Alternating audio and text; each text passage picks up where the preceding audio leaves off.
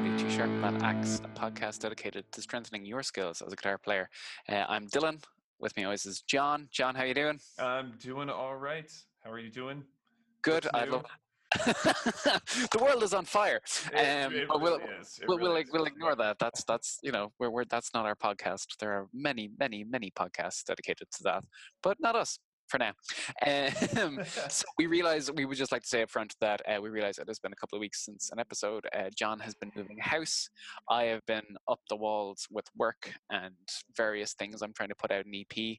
So, and also I've been going to physio appointments because a mixture of sitting down all day and playing guitar has ruined my shoulders. So Not good. not good. No. Posture is important, everybody. But what also is important, clever segue, is ear training. So ear training is our topic. John, you suggested this as a topic for our mini episode this week. We do mini episodes usually every second week or so on average. And so John, why ear training? We talk so much about technical ability and exercises and warming up and you know we're shred fans, but why is ear training important? I find for me, it gives you a better sense of musicality. You know where you are in a song. So we've talked before about improvisation or scales or any of that stuff. But I feel like in order to use that effectively, you really have to take the time to hear what you're playing against. So when you're jamming with someone, to have an idea of like, all right, if we're in the key of D and they're on the 4 chord, you know that's a G, and you know it's a G, B, and D, and you know what the intervals are going to sound like over that chord, and you know if you play the 4, it's going to sound really rough, and you better resolve it to the 3 or the 5. So some of that's theory, but I think ear training is a lot of the application of that theory. So it allows you to jump into a playing situation and know where you are and know how to navigate that. Now, we're not talking about perfect pitch. There are, depending on who you talk to, there are ways to develop certain types of perfect pitch or really good relative pitch, however you want to talk about it. I think you can develop something that is very similar to it, but I'm also not going to go toe-to-toe with Rick Beato because I just don't care that much. So Rick Beato is very adamant that you cannot develop perfect pitch if you're over the age of like 5. So, but I think yeah, I think that developing an ear and being able to figure out musical stuff is much more useful than, hey, that's a C sharp or that's a exactly. B flat. It's not practical in my eyes. For what I'm doing, it has no value. Right. I don't think you necessarily need to have perfect pitch. It's a parlor trick, to be honest. But you should be able to, I think you should be able to jump into a playing situation and have some sort of idea of like, okay, I think that's the 4 and now we're on the 6 and oh, hey, look, there's the 2, whatever. And just kind of be able to at least navigate that in your own headspace. And I think that's more important than to know like, oh yeah, the 4 is a C sharp. Well, you'll be able to figure that out just by navigating where you are. I don't know why you're playing in G sharp anyway, but Good save.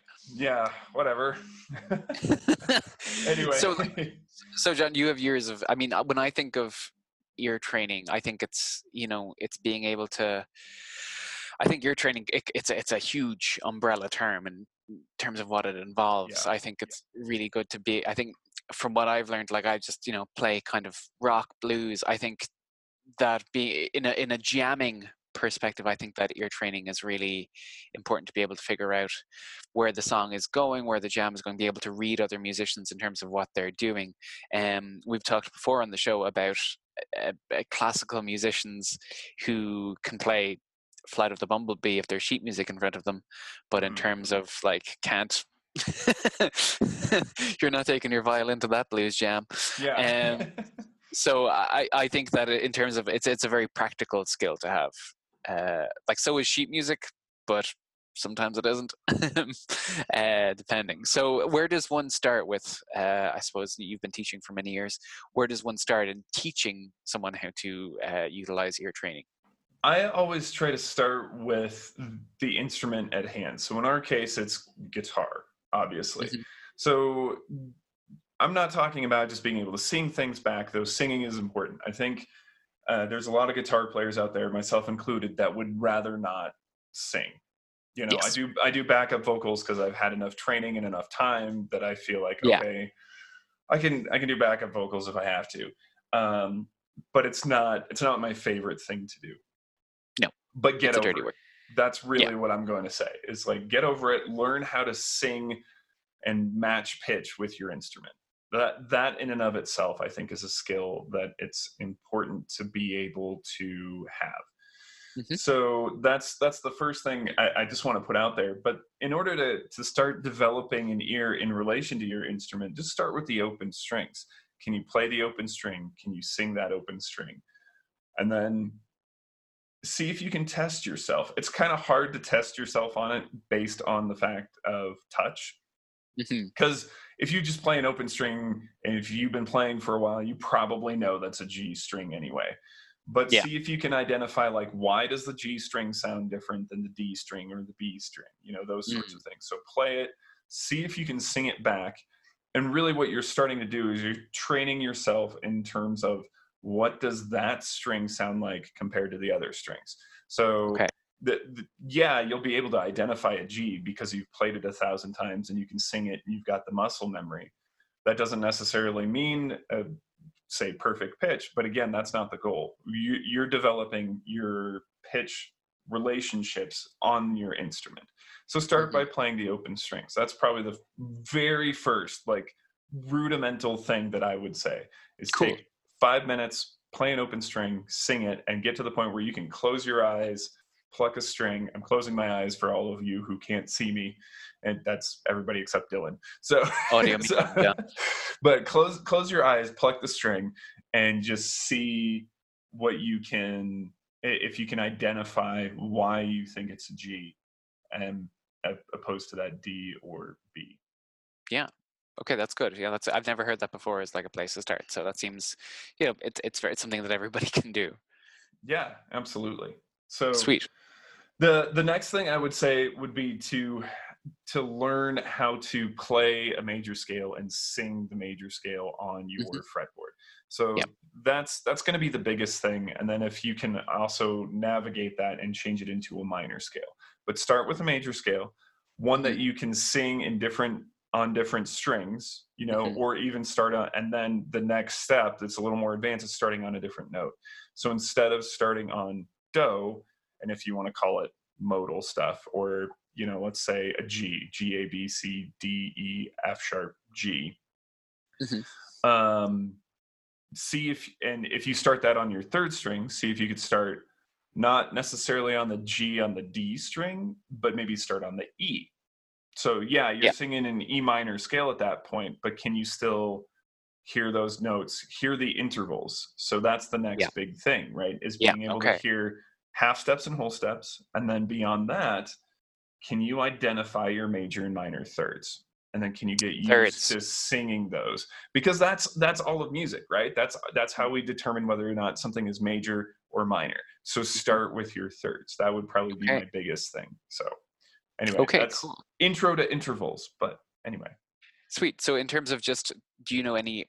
So a popular way for people to start training their ears is to start. I know I've done it before. Being able to recognize certain intervals by famous songs. So you've Hmm. got, like the Perfect Fifth is the opening theme to Star Wars, the ba ba. It's that movement, and it's very recognizable. And it's even like the octave leap at the start of Somewhere Over the Rainbow. If people are looking for ways to learn the intervals, there are so many different resources online in terms of like songs that you can learn, Hmm. and YouTube videos that have it broken down. It's all every you definitely know some song that has every interval. There's Right. something with everything, and some of them are a bit like The minor Simpsons. sixths, and yeah, The Simpsons, exactly, yeah. The Simpsons is So great because it's got that tritone in it, right? So yeah, that yeah, which is I what think it's kind a of sets it apart. tritone, right? Yeah, it is. Yeah, Yeah. yeah. Okay. Yeah. One of the first like riffs I learned on guitar was those first few notes. So yeah, that's so sweet. Okay, so intervals in terms of like chord progressions, would you recommend learning how certain chord progressions sound? Well, so we talked about this recently, right? So the idea of chords and being able to hear major and minor chords first, like Mm, that's again back to the major and minor thing. Make sure that you can just play a chord, you can tell whether it's major or minor. Get a friend to do it for you. I do this all the yeah, time with students because, you know, at first it is a little bit weird. They just kind of sound the same. If you're really at that beginner phase, like it's hard to just pick out instantly what is that chord, is it major or minor. I remember having to do that and mm, being like, I can't really hear the difference, yeah. which is really weird, like now that I'm so far along and I've had so many teachers like, why can you not hear the difference? I'm like, I remember not hearing the difference. Mm, So um definitely start there, but then with one of the things we've talked about, you mentioned you were working on, was it Willie Nelson no, it was or Hank Williams. Hank So Williams? Okay, yeah. yeah. So I was going to talk about that. So Hank Williams songs and most, if not all, traditional folk songs and country songs are all the first chord, the fourth chord, and the fifth chord, and Hmm. different variations of, and it's usually just like a 1-4-5, 1-4-5 sort of progression. And what's great about those is once you like, I can sit down and I can sit down and I can pick out both the chords and the melody to any Hank Williams song now, just through practicing, because there are certain Ooh. tricks that he'll do in terms of what you do is, so there's ways to do it. All right. So you like, if you put on a song, you figure out what key it's in first, then you figure out like, it's okay. If it's in So G, then yeah, how would you yeah, go about figuring out what key? that would be just kind of trial and error. I mean, it's really just, see, the thing is, in country music there are like four keys that they use tops, True. unless you're using like a capo or something like that, but it's usually going to be G, C, or D, A sometimes, E sometimes, but it's really going to be one of those.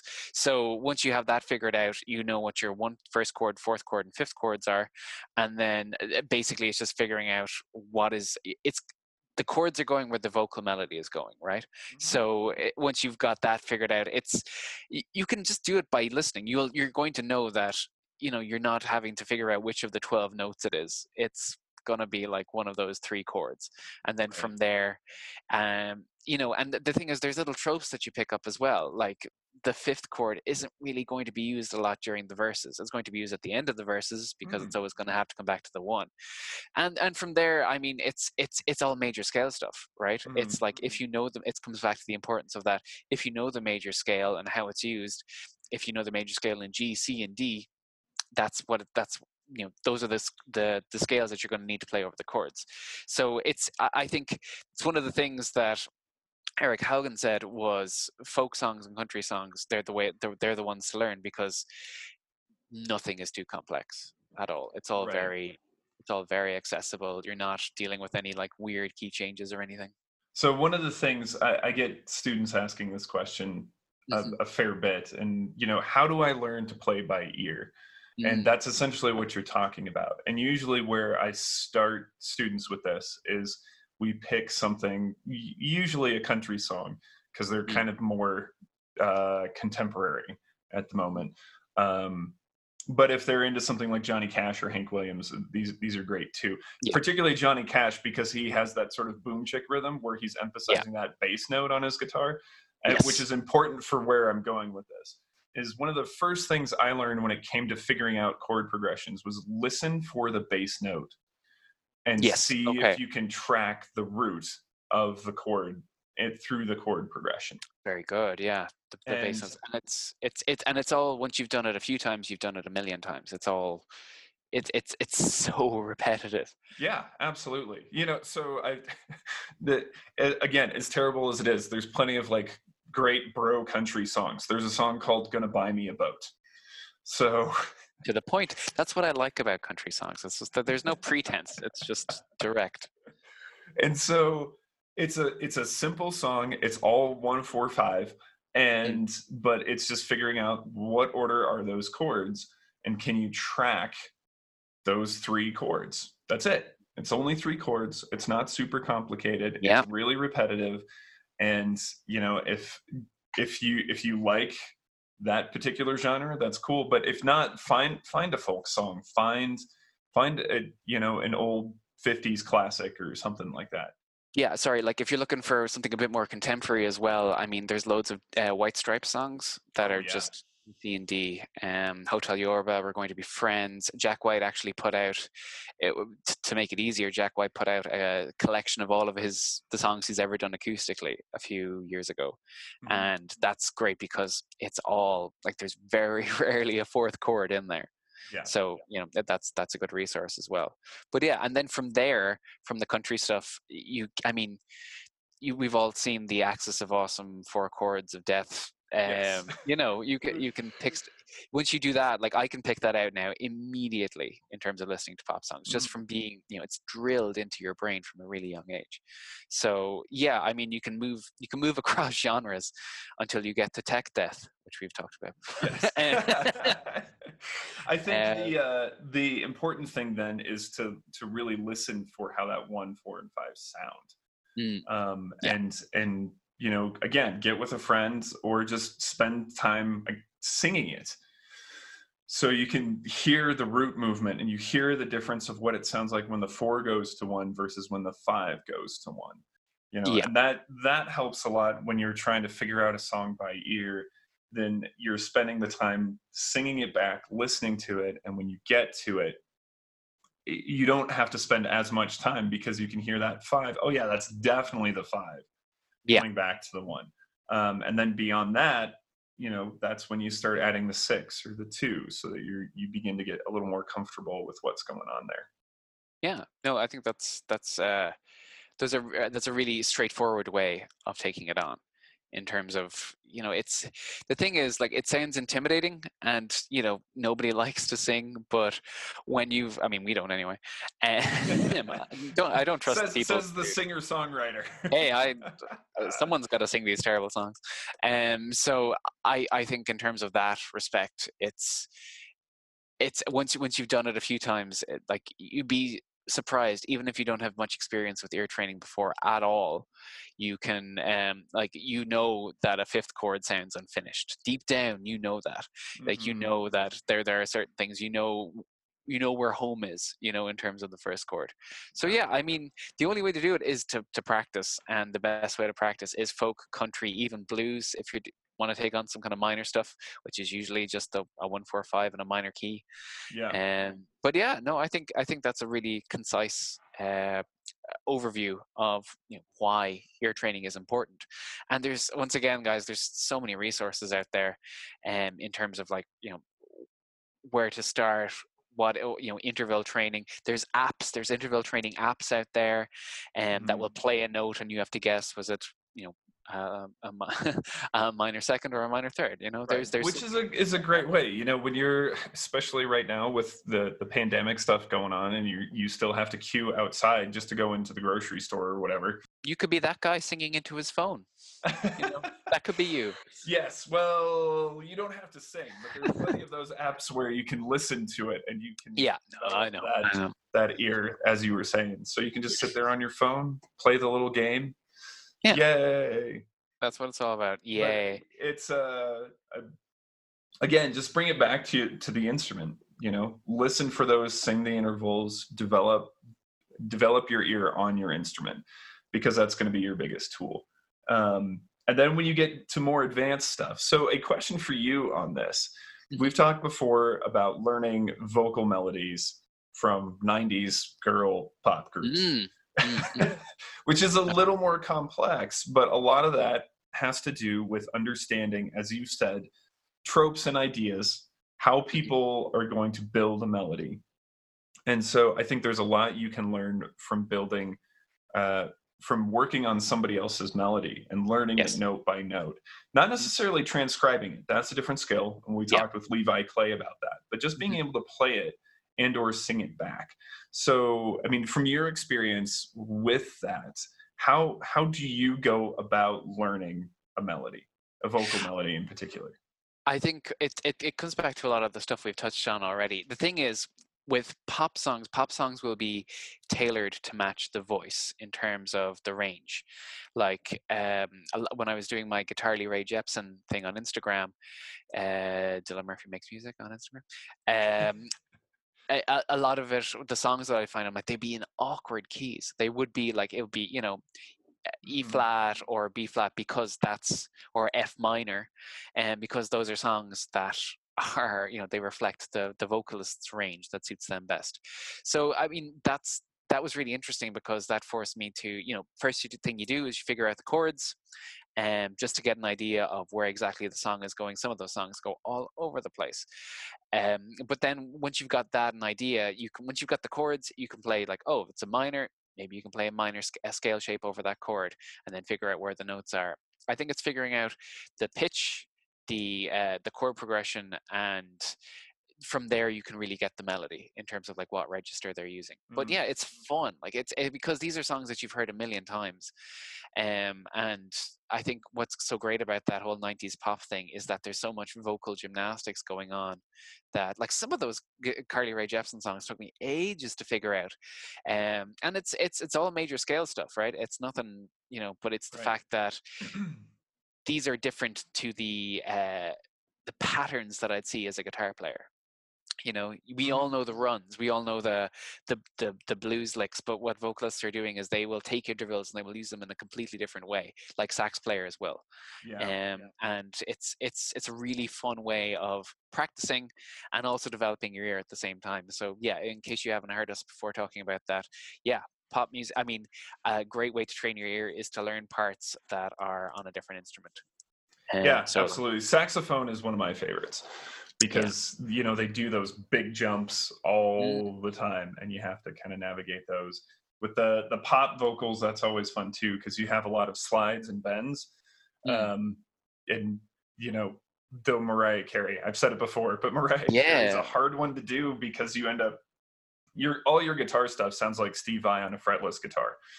So, because she slides around so much. Sliding all over the place. She's a slippery one. Sweet. So, John, I think we will leave it there. Friends, we'll put some links in the show notes in terms of YouTube videos that you can check out. Rick Beato has some great stuff on ear training. And yeah, if you have any requests for a mini episode topic, hit us up at sharpenthatx@gmail.com. We will be back with a full episode next week, next Tuesday, hopefully, all things going well.